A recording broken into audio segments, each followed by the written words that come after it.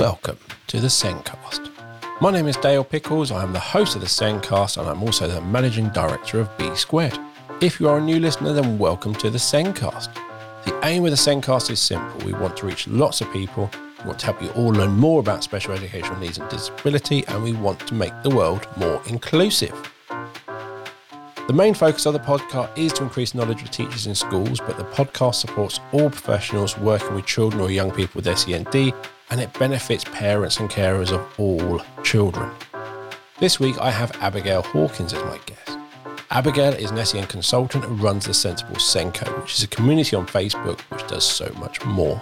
And on this week, we are discussing the labelling Lurgy, the need to label everything. The Sendcast is created and produced by us here at B Squared. We help schools to show the small steps of progress pupils with SEND make. We help schools to show progress for a wide range of abilities and ages, from early years up to post-16, with our employability and life skills. If you are a primary school struggling to show progress or struggling to identify where a pupil isn't making progress, we can help. Did you know you can use B Squared's assessment software for more than just pupils with SEND? You can now assess all pupils in one system, saving you time and money and simplifying the whole assessment process. Visit the B Squared website or click on the meeting link in the show notes to book a meeting with me to take you through our assessment software. Let's get on with the podcast.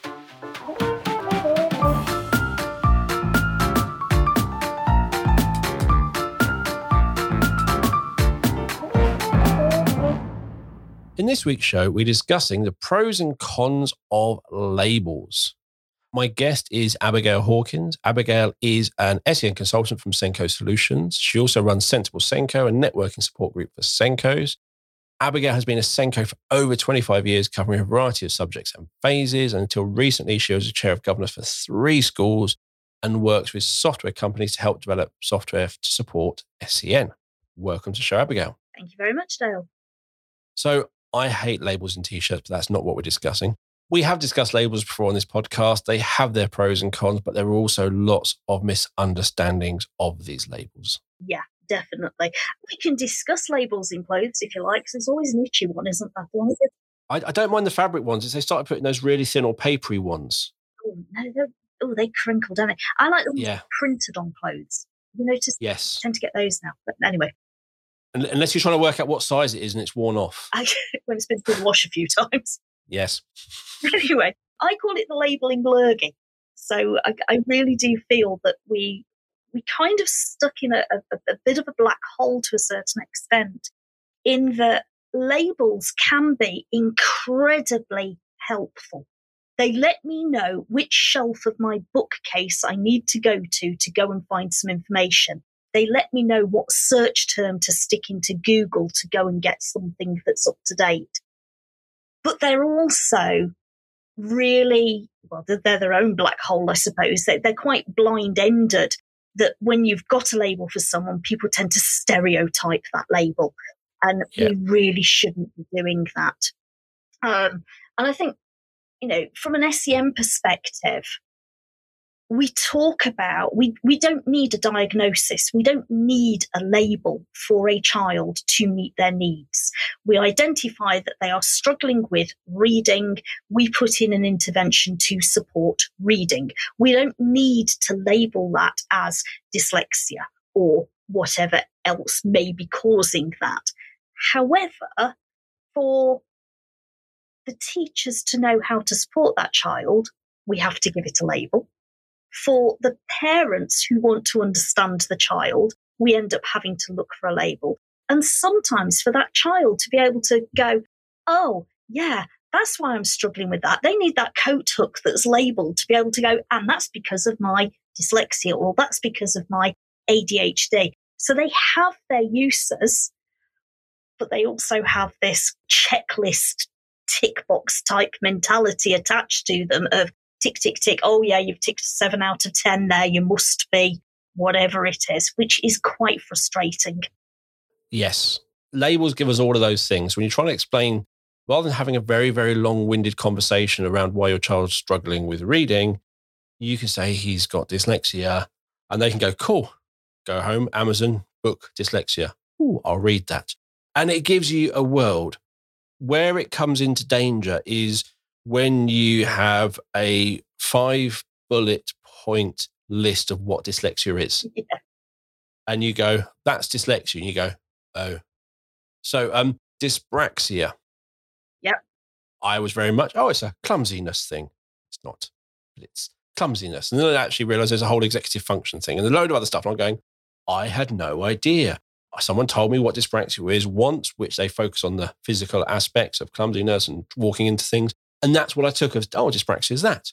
So someone's misunderstanding and someone explaining that term to me made me completely misunderstand that term. It gets boiled down to the basics, doesn't it? And then once you've only got the basics, we tend to forget that everyone is an individual.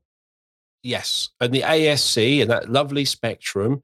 So an autistic person is, so like Rain Man. Yes, just like every autistic person's just like Rain Man.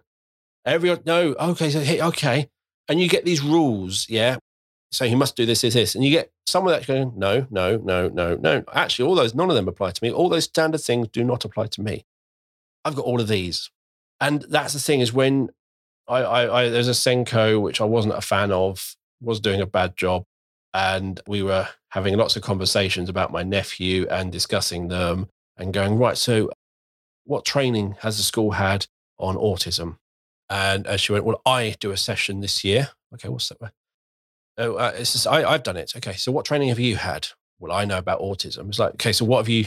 And basically, she'd been regurgitating the same bit of information about autism for the last 10, 15 years. Yeah. And it was the very much, this is what autism looks like. They will be able to do this, but not this. But the very most typical, and that was their training. Yeah. So that to them, that's autism. And it's always, again, all of those ticks, especially for ASC, are generally based on that boy's presentation. Yeah. And I was like, further that, the white male presentation. Oh, yes. It's very, very different. There's a little snippet at the front of Daniel Sobel's book, The Inclusive Classroom. I'm pretty sure that's what it's called, bright yellow book. And in that one, he presents 3 children and gives you a kind of list of their characteristics. And you look at it and automatically we go to stereotyping. That's human nature. We do that. And you read each one of them and you think, that one's typically ADHD, or that one's typically dyslexia, and that one's typically autism. And then you go into the next bit and you discover that actually they've all got the same diagnosis, but they're all presenting differently, or that they've all got a different diagnosis, but they present differently. And present the same. And it's fascinating to see it the way he's presented it with these 3 children. I can't remember what their names are. These 3 children in the front of that book. And it's, like I say, those labels, for me, I do find them useful because I know where to file things. I have a website where people share resources that would support a student with autism with a social story. Where do I stick that? Because I can't, on my website, I've got enough flipping tabs on there. I don't want to have to add another 15, 16, 17, 18 tabs onto it. So to be able to put it under autism, subtab, social stories, is fantastic. If I've then got to start going down, actually it's a story that supports students with whatever, it just becomes very complicated. Same thing, if I want to go to my bookshelf, I organise my books. I love books, by the way. I have far too many of them. I have rooms full of them. I have a library. But I organise them by SEN need, because if I'm ever doing anything, like I'm about to do some work on dysgraphia or handwriting difficulties, I will want to go and grab all 6 or 7 books that I have on dysgraphia in one go. So they're sitting there. They're called dysgraphia or handwriting difficulties because we don't need the technical label. We can have that. But I also know that I need to dip into the dyspraxia book, because dyspraxic children will also have handwriting difficulties. I probably also need to dip into my autism book, because my autism books will have information on children who struggle to grip a pen because of the sensory overload, or working on a piece of paper, or do they need to do it on a whiteboard? So it's useful for that first bit, but it's not so useful when I have to use my brain and work out where else do I need to go with it as well. And like I say, as Senko, I go into classrooms, I go and advise people, I'm advising my teachers. They want to go and do their own research on how do I meet the needs of this child? They need a word to go and look for, because there's nothing worse than opening up Google and staring at that blank page thinking, what on earth do I put in the search terms? Yeah. What am I going to put here? Because you get some very dodgy things come up if you're not careful. Yes. One of the things is where this all starts to fall apart is when you have the word comorbidity. Oh. So when you have that child who is autistic with ADHD, you can literally look at go, no. Oh, they have that. And you look at ADHD and go, no, but they have that. Oh, so they're probably neither. Well, no, it's because of it all overlaps and cancer each the end. It's a bit of both. And that can get, because people will look at that list of 5 bullet points for autism and go, no, they don't meet that. They're not autistic. It's like, no, it's a spectrum.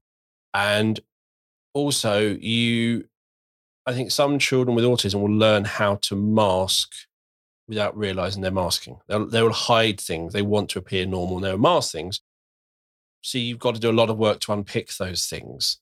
And when you're doing these things, can they do this? We look at them and going, well, no, they're doing that fine. Yes, it appears they're doing it fine, but you don't know what's going on behind the scenes that's causing them to look like they're doing it fine. Yeah. Very early on in my career, I had a student who actually had an official diagnosis of MLD, which is mild learning difficulties or moderate learning difficulties. Quite unusual to get it as an official diagnosis. And we had an advisory teacher come in who kept saying their dyslexia. She kept referring to their dyslexic needs. And I say it was quite early on in my teaching career, and my brain was like, but they've got a moderate learning difficulty, so they find reading and spelling and organisation and maths difficult anyway. How can you be telling me it's their dyslexic difficulties? It's that comorbidity. And she's like, but they can have both. And my brain just took absolutely ages to process this. How? How can they? And, that's me. I'm experienced now and I understand it now. But at the time, it was totally brain frying with how surely the moderate learning difficulty label overtakes the specific learning difficulty label, if you like. And that's the thing where labels come in, is those labels, MLD, SLD, PMLD, those labels unlock money. Oh, yeah. So those labels are very good for unlocking money to support them. And it's make sure you put them in the right order and things like that to get the most money. So yeah, we have labels which help us research. We have labels which unlock money. And it's not every label will automatically get money. No. So it's not a guarantee. If you have a label, you get money or you get this or you get that. It doesn't always work like that. We also have, so the code of practice talks about the 4 broad areas. And yes. I very often have to kind of respond to this question in the network groups and support groups. So our 4 broad areas are cognition and learning, sensory and physical, communication and interaction, and social, emotional, mental health. I do them in a different order, but yes. Well, I was doing them in the order I remembered. But yes, social, emotional and mental health. And that's okay. But actually, I'm a class teacher. Just imagine I'm sitting there as a class teacher and you give me my SEN list or register for the year. You're identifying my class of students for me. And you write down there, I have got Fred. I always use Fred as an example. I've got Fred in my class. He's got a cognition and learning need. Do you know what? As a teacher, that tells me absolutely nothing. Because I don't know whether you mean he's got a moderate learning difficulty. I don't know whether he's got a severe learning difficulty. I don't know whether they've got dyslexia or whether it's dyscalculia. I don't know whether you've categorized ADHD under the specific learning difficulty bit that falls under cognition and learning. I actually know absolutely nothing from those broad areas of need. So it's the bit of the code of practice I absolutely hate, because it doesn't help me when I'm sharing information. Go on, you're going to say something on that. I like and don't like them. So, yeah, I see lots of posts going, where does this fit into the 4 broad areas of need? And I kind of see them as 2 separate things. And I think the reason I did the 4 broad areas of need is I think some schools would previously identify maybe something like autism and go, oh, well, that's a difficulty in this one area, and pigeonhole and only support that one area. Yeah. Whereas the 4 broad areas gone, yes, their main area might be in here, but actually, are they struggling in the other areas because of that? So that's what I see it as a completely separate layer to making sure we're supporting them. So you have the ASC, dyslexia, ADA, all that. Yeah, this is them. The 4 broad areas for me is, okay, are they struggling? Is their diagnosis impacting their cognition and learning? Yes. Are they, by their diagnosis, not their label, by their actual diagnosis and how it impacts them, affecting their SEMH? Yes. Is it impacting their communication interaction? Yes. Due to their anxiety, they won't actually interact with anyone. Yes. Is it impacting their sensory and physical? Well, yeah, sometimes they get overloaded and they were air defenders. So, yes. So, okay, so with autism, I can tick all 4 boxes. Yes. So, and that's the thing, it's making sure some people, and I've seen autism, someone ticked it as SEMH only. Okay. And only support that. And they're like, no, it's support the child, not the label. Yeah. And that's the big thing with this. Yeah, and it goes down to that. We don't need a diagnosis to support students. We identify their needs. So a student with dyslexia, which traditionally would fall under cognition and learning, may not necessarily need any support or provision or intervention within there, but they need support with their social and emotional skills or their social and emotional mindset around, I can do this, I can have a go at this, I am able to do this to the best of my ability. So it's identifying that and breaking them down. I don't think it helps that when you fill in census, we still use the traditional 13 categories. So they're not under the 4 broad areas. So we've got everybody reading the code of practice. These Senkos come along, they read the code of practice. Well done, chapter 6. And they look at the 4 broad areas and they start categorizing the students underneath those. And then they get this message from the front office team with, you need to fill in census and those 4 areas don't exist. What do you want me to put them under? Yep. We still traditionally use the original 13 categories, of which one of them really irritates me. Oh, which one? Other. Other.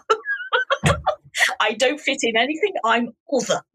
So we have NSA, which is no specific assessment, which is great if you've got a kid where their needs are only just manifesting. We're not really sure. We haven't done any assessments yet, but we know that gut instinct, something's not quite where it should be.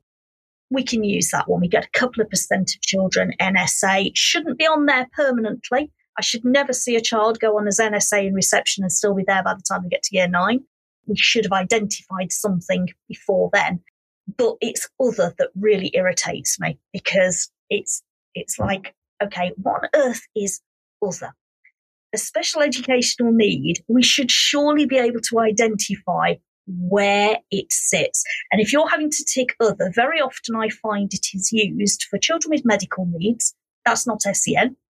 Children who've got an access arrangement for an exam, who don't receive anything else for anything else, that's not a special educational need, so we shouldn't be ticking other there either. Or children who are EAL, which is also not a special educational need. The only time I've ever had to use other was for a student who had experienced a brain injury. So they'd been knocked over by a car, they'd experienced a brain injury, and they were undergoing some investigations to see whether or not the behaviours that we were seeing were going to be permanent or whether they were just temporary as a result of the swelling on the brain. So they were okay to attend school, but the brain was settling and all the rest of it. To use other at that point, because from an educational perspective, I did need to put stuff in place for them. There was a special educational need there. but I couldn't have fit them into any of those other categories. There was nothing else that really fit them at that time. Because where you have that MLD and SLD and PMLD, then you don't really diagnose someone as PMLD. They will have another diagnosis which puts them into that criteria. But that diagnosis could be an MLD, SLD, and PMLD. It's the severity, the impacts, there's various things. So those ones I find almost, they're census information. So actually, they're the least helpful. Yeah. And they're kind of predetermined. They're medically determined, I think is probably the best way. And that brings us on to kind of like this medical versus social model of disability. So, a medical model says, I am disabled. The social model says the environment is disabled. It is not fit for you to access it. So it's changing that perspective. And SEN, special educational needs within schools, is the social model. It is not about you have got a label, you have got XYZ, therefore you need to change this. It is, we've identified a need and this is what we need to do to meet your need. So we're not changing the person, we're changing the environment, the delivery, we're changing what's around them. That's not to say there are some elements of that person that we perhaps need to change occasionally. If we have socially unacceptable behaviour, we would hope that we would modify some of that. But generally, it's not about changing the person, it's about changing the approach and changing the environment. That's social model, not the medical model. And it is, you can change it, but it is when they leave school, they've got to move into a world which still hasn't changed. So there is that. The school should change to meet their needs because you can. And then it's about supporting them so that when that change isn't there and the world isn't there as they need it, they can cope and they have their own strategies. But you can't force them to do that. You kind of got to make them comfortable, get them working a way that works for them, find that way. And then as you're getting towards that transitioning into the real world, into college, whatever, is helping them have those skills to be able to shape their own world. Yes. Yeah. SLCN is always an interesting one, actually, when it comes to transition. You see a lot of children from when we transfer from infant to junior or from junior to secondary. So I just love that. And that's another one. We have communication interaction, but we also have SLCN. Yes, speech, language and communication needs. And that speech is that communication part, but there's interactions bits missed off. So let's have another. Yeah. Just lots of fun. But communication interaction is one of the broad areas. SLCN is one of those finer categories from sense. Yes. But what you will see is a lot of children who received that speech and language input in reception class. So one of the big questions at the moment is that push from the government to introduce Nelly and whatever the other one is into schools. So that speech and language input in nursery and reception. Yeah. And you've got Senkos asking, if normally this was an intervention that we put in place for a handful of students, now if every student is doing it, does that mean they all go on my SEN register? So that goes back to a different podcast. But no, they don't, because you're delivering it to everybody. It's only the ones that then need the second dose of it or need a repetition of the information or haven't made progress with it that would then go on your SEN register. And my thing about the transition is you then seem to end up with those children who have been labelled because, let's face it, somebody has ticked a box on Sims or whatever, Arbor, Bromcom, whatever program you're using. They've ticked that box and then it's not been unticked. So when they transition to their junior school teachers think they've got a speech, language and communication need. And when they transition to the secondary school kind of looks at it and goes, what's going on here? Oh, it was the intervention program you used when they were in reception and had a tongue tie and were getting their letters muddled up or whatever. It's quite frustrating from that perspective. I remember reading, I was just seeing if I could find it. I should have taken much more research. And it was, someone said something and it was the most bizarre thing I'd ever heard about what is a definition of SEN. It wasn't me, was it? No, this was something someone said, and I was like, you are so wrong. And they went, look it up. And I looked it up, and it was a website, which was quite I can't remember, it was a government one, but it said it, and it was the most randomest thing I'd ever. And it was a definition of what special needs was. And it was the definition of any child who needed something above or an additional. Yeah. Okay. But an example they gave was a child who'd missed 2 weeks of school. Oh. Because you had to catch them up, that was above an additional. So therefore, while you were doing that, they were technically SEN. They're not, though. And I literally just went, no. Because otherwise, every child who is not where they should be is SEN. That's not what it's about. No.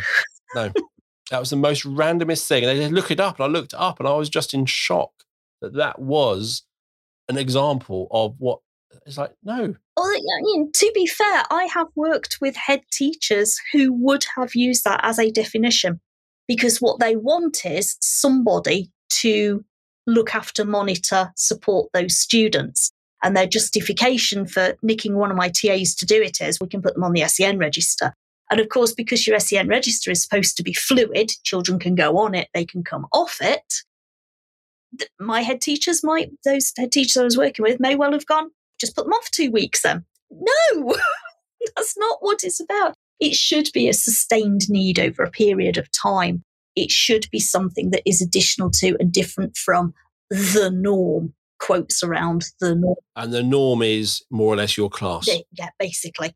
And if your class is all working at a, let's say, lower level, then it is not different from the norm. My mum used to say, because there's a whole thing about every child needs an IEP and all this lot. And my mum was working at a special school, and she says, if you plan correctly, no one needs an IEP, because if you plan, if you write your plan for your class, you need the IEP for those who don't fit in your plan. Yes. So if you plan maybe more varied and wider, and you could include every child in that, then there was no actual need to write IEPs. Yeah. And but then the world went, every child needs an IEP with 3 targets for English, maths, and blah, blah, blah. And we went down a whole rabbit hole of pain of IEPs and misunderstanding. But yeah, with the diagnosis, it is for me the best, most useful labels, not diagnosis, but most useful labels are those which help you find out more. Yes. So going back to those very first ones of your child has dyslexia, your child has dysgraphia, your child might have ADHD. All of those allow you to go down a rabbit hole of research and find out more. Yeah. And it's everyday common language. So when we're working with parents, we have enough flipping acronyms and all the other bits and business that go on with things. And we have lots of terminology that parents don't understand. And if we want to work with them and get them on board, it's no point sitting there talking about their phonological deficits. We need to say they're struggling with reading or they're struggling to access sounds. We need to be common everyday language with them. And ADHD is now part of common language. We know about it. We've got celebrities who claim to have it. So people understand it. And you can start to make those links. And I don't mean that they understand it fully and comprehensively. None of us ever understand anything fully and comprehensively.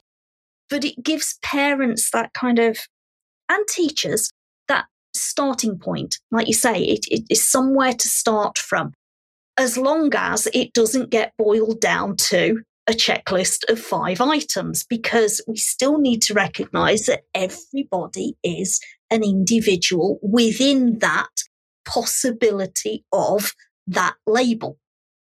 Yes. And also, you might have only just found their first label. Yes. Oh, yes. No, I had a young lady, I love this young lady to bits, who, when I walked into the school, she was textbook female autism. Textbook. She walked on her tiptoes. She spoke in a whisper. She clung to the walls as she walked around the building. She very rarely engaged with anything educational. She would go to a lesson, but she would literally just sit there. She struggled with reading. She struggled with writing. She could not give you eye contact. She was very picky with her foods. She was very underweight for her height. Hated having her hair cut. Actually, so do I. But, she was typically textbook autism. And we went down that route of securing an autism diagnosis for her. So parents were not incredibly educated. They hadn't gone down anything. She was just quirky to them. She was a little bit different. She was their eldest child, so they didn't have anything to compare to.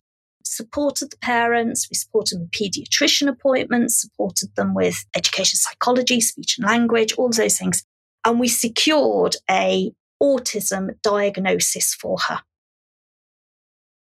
I would also say alongside that, she was probably dyslexic, but we didn't go down that route. So comorbidity there, she probably had the dyslexia that went with it, but we decided we didn't need it because we'd got the autism label that kind of explained what was going on anyway. I met her probably about 7 years after. She was in her early 20s by that point, and she was tattooed. So there wasn't any problem with cutting the hair at that point. She had had it trimmed. She had got tattoos all over her. She sat and had a long conversation with me. She was bubbly, effervescent even. She was just so different. And it boiled down to the fact that it was nothing to do with an SEN diagnosis. I think this is going to sound quite distressing to some listeners, but she was actually being abused. And her reaction to it was to retreat inside herself and almost try to hide herself. So she was starving herself so she'd become thinner so that people couldn't see her. She was clinging to the walls because it was safe near the walls because nobody could creep up behind her. She did have tight ankles, which was what was causing her to walk on her tiptoes.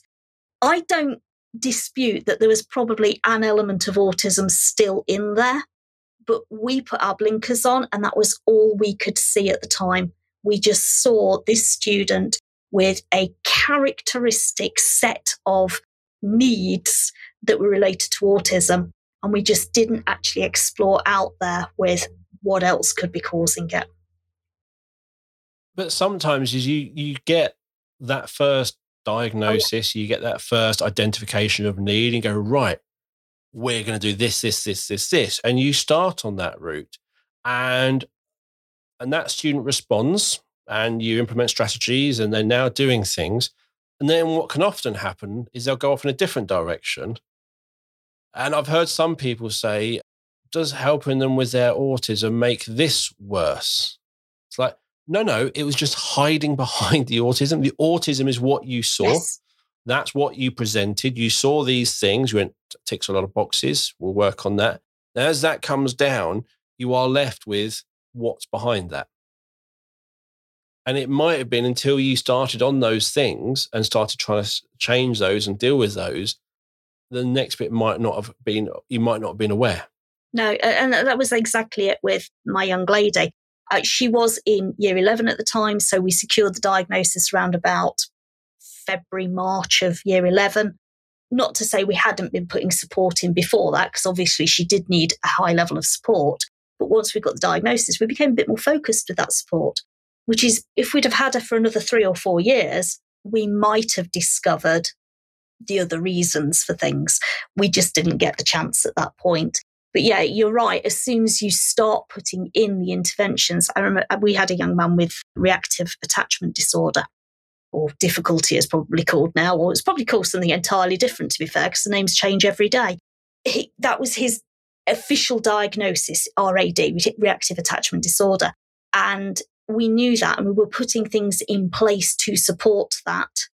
But actually, as you started to put things in place to support that, you discovered that there's a bit of ADHD in there too. We need to do this. And as we started to support the ADHD and the reactive attachment disorder, there was a bit of, I think there might be an element of autism lurking in here. And you start to investigate that one. They're all labels, And, we shouldn't have to give children labels, but it helped us to understand what we needed to do to support him next. Where do we need to go?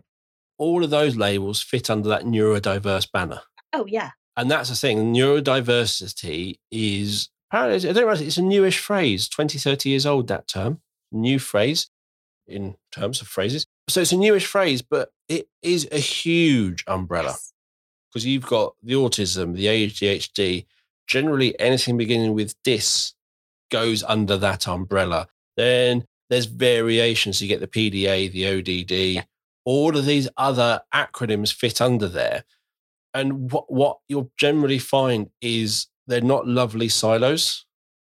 The child is somewhere in this big umbrella. It's like a really complicated 3D Venn diagram. And that child or that person is at a spot, and that could be in 4 of those things. But in reality, that could come with those 4 together. We could come up with a new acronym. Yeah.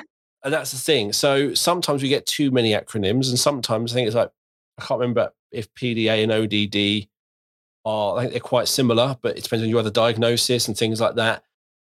So it just gets very, but it always gives us a bit of, this is where you start. It's not where you end. This is where you start. And as we always know, you don't know what you don't know. So if you don't know PDA exists, you're not going to look for PDA strategies. No. But you're going to ask a child to respond. And they only know what they know from their own experiences. So if they struggle with this and no one else does, they don't know that. They just think everyone else is best for it and they're just rubbish and things like that. So it's not until you get older and you start having more of these conversations where you're going, can you do this? You're going, yeah. But as a child, you just think everyone is the same, but you're just bad at it or good at it. So you might think you're rubbish at football because of this. What you can't realize is you are short-sighted and the world is blurred or whatever. And that's the reason you're rubbish at football, because you can't actually see the ball where everyone else can really see that ball crystal clear. And there's just so many little things like that until someone points something out. So my daughter was sitting in going, why is he writing like that? I can't read it. And they went, what, you can't read? And that's how my daughter found out she needed glasses. Until she commented to her friend who could read the board perfectly, she went, oh. And that's the thing, until you do that little comparison yourself, which generally comes later in life, not when you're 7 or 8, you can see there's a difference with you and someone else. So if you don't know the difference with someone else and someone's asking you, are you different to everyone else? You can't answer. So, and then that's the thing, I filled in some surveys recently. You're asking me a question and I'm looking at you going, well, I can go to polar opposites. It's how I feel. Then I do stuff so I can do the other way. And that's the thing. So the whole strategies that a child might be struggling with things internally, and that presenting is very different. So Abigail talked to me previously about how many diaries she uses to keep herself organized. So if she turns up to every single appointment you ever have with her and she never misses anything, you would say she's extremely organized. But in reality, she's not, but she's put amazing strategies in. And I do similar things. I have my email calendar, I have my calendar on my phone, but I will spend probably, sounds odd, but 3 hours a week looking at my upcoming calendar and thinking about the events. So I make sure I've got all the things I need and I'm prepped and stuff. And I lose 3 hours a week looking at my calendar or so, just to make sure. But other people don't know I do that. No. And so we don't know, as you said, that girl which you saw those behaviors as being autistic, she was doing it to hide. So you see the what, not the why. Yes. And we do that so often in education. There's a child kicking off at the back of the classroom, kicking off in quotes, of course. And your instant reaction is, they're doing it against me. Yes. You take it personally. So you're the English teacher, you're trying to deliver your fantastic lesson on Romeo and Juliet, because we know how much Dale loves Romeo and Juliet.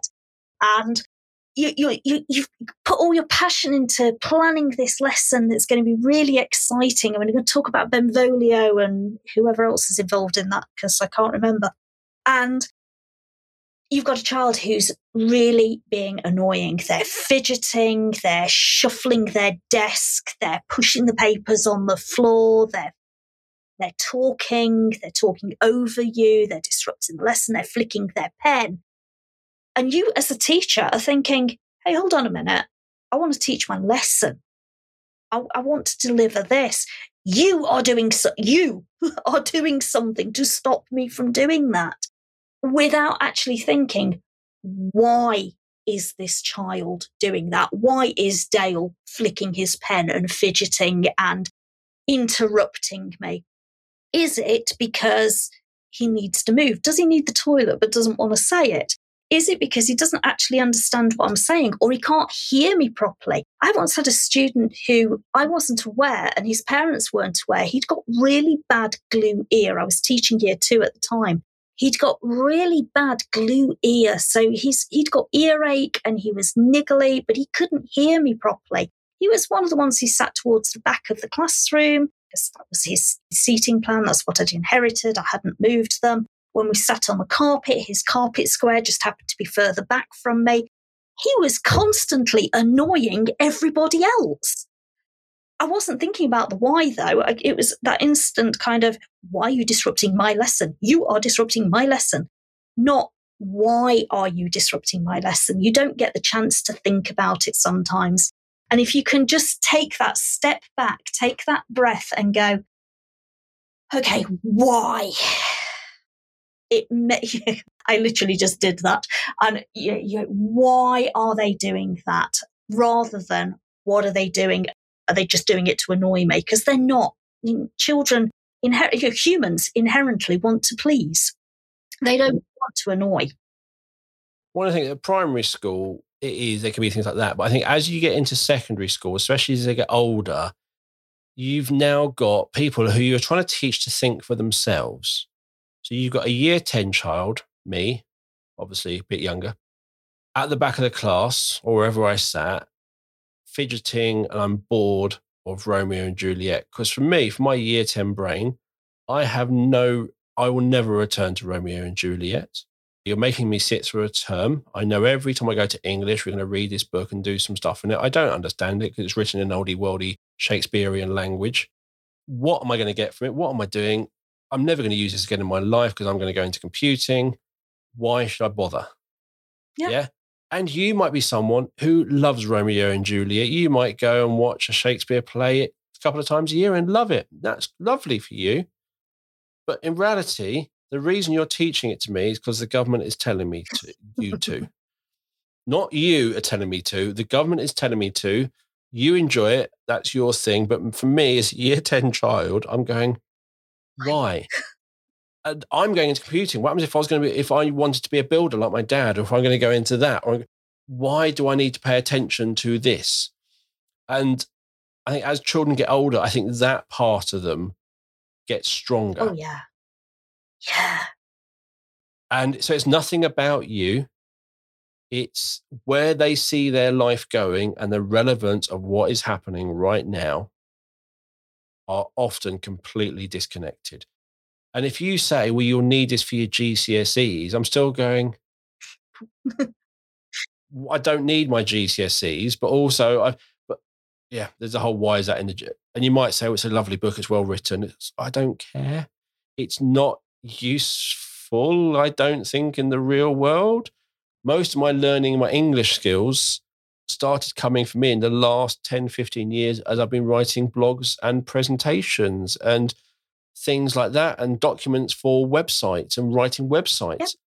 That's where most of my English skills created, not when I was at school, because I didn't see the relevance or the point. Ironically, multiplications tables, I didn't learn them until I was in my mid-30s. And it was only because, and this is going to sound awful, it was only because I was having to teach times tables to children where they were being tested on them on a weekly basis, and they were actually faster than me at doing them. But prior to that, I'd always counted on my fingers. My parents had given me a strategy, a skill, So if I wanted 3 5s, I would count 5, 10, 15, or 3, 5, 3, 6, 9, 12, 15 on my fingers to get to the answer. I didn't need to know 3 5s is 15 straight out like that. So I didn't learn them. And I couldn't see but I remember being at junior school and my teacher sending me home every week with timetables to learn to be a test at the end of each week. I couldn't care less. I couldn't see the point. No, and that's the thing. I think that's something teachers forget is, I think at primary school, generally what you're learning is generally quite interesting, but you're not, at that age, you're not really questioning the relevance. No. It's when you hit that secondary school, you'll start to question that relevance. And just talking to my daughters about the school, they don't understand the certain parts. Some bits they have fun. So drama, they do some plays, and you literally ask, what did you do? They did this. And I'm going, what is it you're even getting out of this? But they're enjoying it and they're doing it and they're diving in. Other stuff they do, I don't understand and they're bored. And I think it's in some ways, you can kill a love of something by forcing it on someone in that way. Sometimes, I always think of maths teachers when I think of this, because I have a bit of a history with maths teachers. But maths teachers tend to be very good at maths. They've gone and done, secondary maths teachers, this is. So they've gone and done a degree in maths. Let's face it, most of us can't even pass A-level maths and struggle with GCSE maths. But they've gone and done degree-level maths, and then they've trained to be a teacher. They have a passion for maths. Yeah. They are good at maths. They do not understand why Dale or myself or little Fred sat in the corner do not get it. They find it really difficult to come down to our level. I find that those teachers who have struggled with something themselves are much better at putting it across to students, because they know there's more than one way to skin a cat, if you like. There's more than one way to get to the answer. And it isn't necessarily going to be as easy as 3 5s or 15. I'd like to say I have my GCSE maths. Well done. So do I. I actually have A-level maths as well, to be fair. So do I. And that's where I really fell out of love with maths. Prove this formula. Why? Why? We're doing this really rearranging formulas at a really complicated level, and I don't know why I need to. I love the stats. I love the mechanics, but the pure maths. Yeah. Why? And I think my teacher was one of those people who loved it, but he couldn't. And he might be doing the things that he finds interesting now, but it's remembering to go. It's really hard to remember. And you see this with any interest, yeah. If you're getting into golf and you get your first clubs, someone will berate you for having the wrong clubs and stuff and tell you something, and you're literally going, "I've no idea what about." It's people forget what first got them into that at the beginning. Yeah, if you can somehow find a way to work out what got you into maths when you were young, that's your key to getting someone else into maths, not what you find interesting now. No. Going to languages for a second, there's a word used in maths, which was also used in SEN, and they both have very different meanings. Differentiation. Yes. And I'd done A-level maths, so when I went into teaching and I first read my little bit about differentiation, I'm sitting there thinking, seriously? I've got to do that with my students? So if they can't do 2 + 2, I've got to do differentiation with them. It absolutely confused me. So differentiation, if I remember correctly, is, in my head I've got something about the area under the graph. Yes. But I can't remember anything now. Yes, cool. If no idea what I'm on about, draw one. Remember those old graphs with the Y and the X axis and you plot it all out? Yeah, do that. Yes, or the gradient or something, or one of them was something. And I liked that level of maths. When we went past that, I really couldn't see the relevance, and I probably wasn't the best student again. But I love maths, but I like playing with numbers at a simple level, which is practical. If you give me a challenge which I can see the relevance of, I will go and solve that challenge.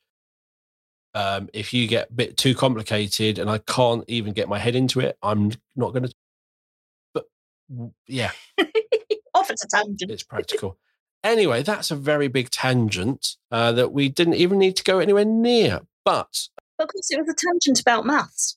it was tangent before it went in English and Romeo and Juliet. But I suppose for me, it was things like with ADHD and that person reacting to you. That's where we started. They're not reacting to you as a person. They're reacting to the fact they cannot conform in the way the government wants, the fact they cannot turn up with the 2 black pens, the 2 red pens, the highlighter, the correct shoes because they find them uncomfortable. They don't have that, I don't know what sense of how hot or cold they are. There's probably a word for that. So they're proprioception. I think I almost said that one. I went, it's probably not. Similar to proprioception. But it is the idea. So they might be hot because they've got their jumper and their blazer on, and someone says, look, just take your jumper off. There's a load of reasons why that child might be reacting. 99.999% of the time, it's got nothing to do with you. No, they're reacting to their environment and the stimulus within that environment. And that goes back to our medical and social model. It's not necessarily to do with their ADHD. It's to do with that environment that we're presenting their work within. So can we make it relevant for them? Can we make Romeo interesting without being ridiculously silly and dressing up as Romeo? There is a place for that, but we don't need to do that. But I don't think you can make it interesting for... Probably not, no. But, sometimes we just have to go, okay, and that's why. So I did a couple of Shakespeare's, what do you call it? Midsummer Night's Dream? That's the one I found quite entertaining. Good. What my youngest son is named after a character in there, not Bottom. But I say, you called your son Bottom. Here's my youngest Bottom. But the one I actually liked, which I really enjoyed, I think it was a story called The Signalman. Okay. Which is a bit of a spooky short story. And I can't remember who wrote it or anything, but I enjoyed that story. I could just read it on my own and I could visualize it in my head. I didn't have to get someone to translate the words for me or anything like that or anything. It was a really nice, simple, short story. If you haven't read it, it's quite a nice little one. And I liked that. But I really fell out of love with learning during secondary school for various reasons. I went to college and I really fell out of it. My attendance was 20% on average for 2 years and I still got A levels. Slightly higher than mine. I really just didn't see the point. And then what's really interesting is I was probably a horribly arrogant child. I know I was. I got called arrogant by teachers. So I probably was really horrible to teach. And I don't think I was rude to the teachers. Again, so from my point of view, I don't think I was ever rude to a teacher. I was just bored. Yeah. So that thing, I can tell you, I was never rude. You might have felt like I was, but I was never rude. Thing is, all I have done since I left college is learn. Because it has a I purpose. will absorb in whatever I'm interested in. I will absorb information. It's like short circuit input. I will just absorb and learn and go off and can teach others about it. Yeah. And I will really get a good understanding of it. I will do that and I will go and do it. So creating this, when we started doing the podcast, that was 6 months of me learning about podcasting and doing all this research. And I loved it and I will learn. And my learning and everything is so much better because I have a purpose and I have a reason. From a Senko perspective, so I finished my last full-time Senko role, if you like, 6 years ago. So I've had the last 6 years where I've been able to go up and down the country into hundreds of schools. And I have learned so much in that time. I have had so much CPD and training and experience of different things and learned so much. And it's all within my passion set. It's all within those things I want to do and I want to learn about. But I never had time to do it when I was actually doing the role. I think that every Senko needs the opportunity to have a sabbatical for a year to actually just go out and do exactly what I do at the moment, which is go into schools and support other schools or go in and just experience life in another school, because they would come back as a much more rounded individual and know far more about SEN needs and how to meet those needs and have lots and lots of different ideas, which has nothing to do with labels, but would help you to identify those students and identify how to support them best. Because you've just had that. And like I say, it's that learning. And it's because I now want to do it. I've got the opportunity and the time to do it. I think that's the other thing, isn't it? We don't, by the time we get around to the point where we want to do something, everything else has taken over and we haven't got the time or the money to do it. Cool. So let's wrap up with those 3 levels of labels. We've got the census ones. Yep. Use them just for the census and getting money. Broad areas of need is organizing your support you are giving into areas. Yeah. So how are you supporting him, this child? That's kind of how I see those 4 broad areas. That's their limit. Clump. Yeah. It's how are you supporting this child? Well, we're doing this over here. We're doing this here. We're doing this here. We're doing this here. And it helps you see and to group that support you're doing. But the most important, the most useful, most dangerous are those kind of diagnostic labels. They're the ones we should use the most. They're the ones which you've got to just understand it isn't a box. Yeah. It's more like, literally every label is more like Mary Poppins' handbag. Yes. Yeah.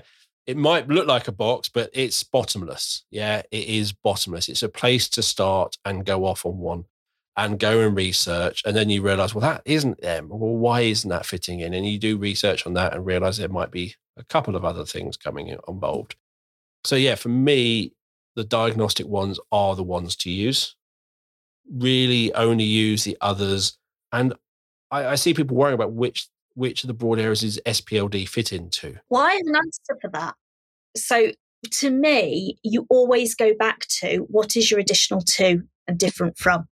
So what is the provision you are putting in place? If it is addressing communication and interaction, that is where it's fitting. If it's addressing cognition and learning, that is where you're ticking and where you're fitting it. So work out what support you're giving, organize into those 4 broad areas, and that will tell you. Yeah. Because you might be doing multiple, but it will tell you the main one you're supporting. Absolutely. And what you find is most schools will have cognition and learning interventions and provisions. They don't have an awful lot for communication interaction, SEMH, and very rarely do you find anything for sensory and physical, unless you've got a visually impaired or hearing impaired student. Yeah. You will probably, I think schools should probably have more SEMH. I just think for some people, that's a bit of a black arts. I think if someone can't do 2 + 2, you can drop down. Yeah. If someone's struggling with that, you might be going, SEMH, I don't know. I'm going to get some external support in.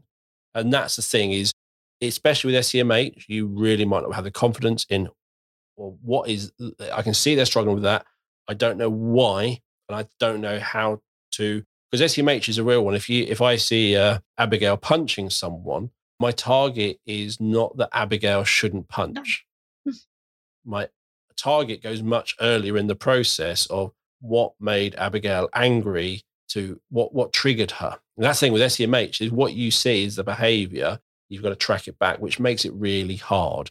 And that's why you might need to get someone in to really, but that is probably, the SEMH is an area which I think the whole of education needs more training on, not just with the green paper and white paper saying, we're going to do these super mental health leads and we're going to pay for their training. And then, yeah, but they need to use that and they need to train the whole school. But there was no anything about that. It was just, we'll get them the qualification to tick a box. I hated that part of the green paper and white paper. And the last thing is, whatever you are seeing, ask, why am I seeing it? Because that will help you to dig down and work out what is actually happening. Yeah. There are some people who don't believe that behavior is communication or is an unmet need. It depends on the term of need. But to me, every behavior is communication. And it might be that most behavior means that the school system isn't fit for purpose in secondary. But that's, again, it's not a personal attack on anyone. It's the relevance of what they're doing compared to what you do in the real world. You might hear me touch on that a few times on various podcasts, get a bit ranty on that one.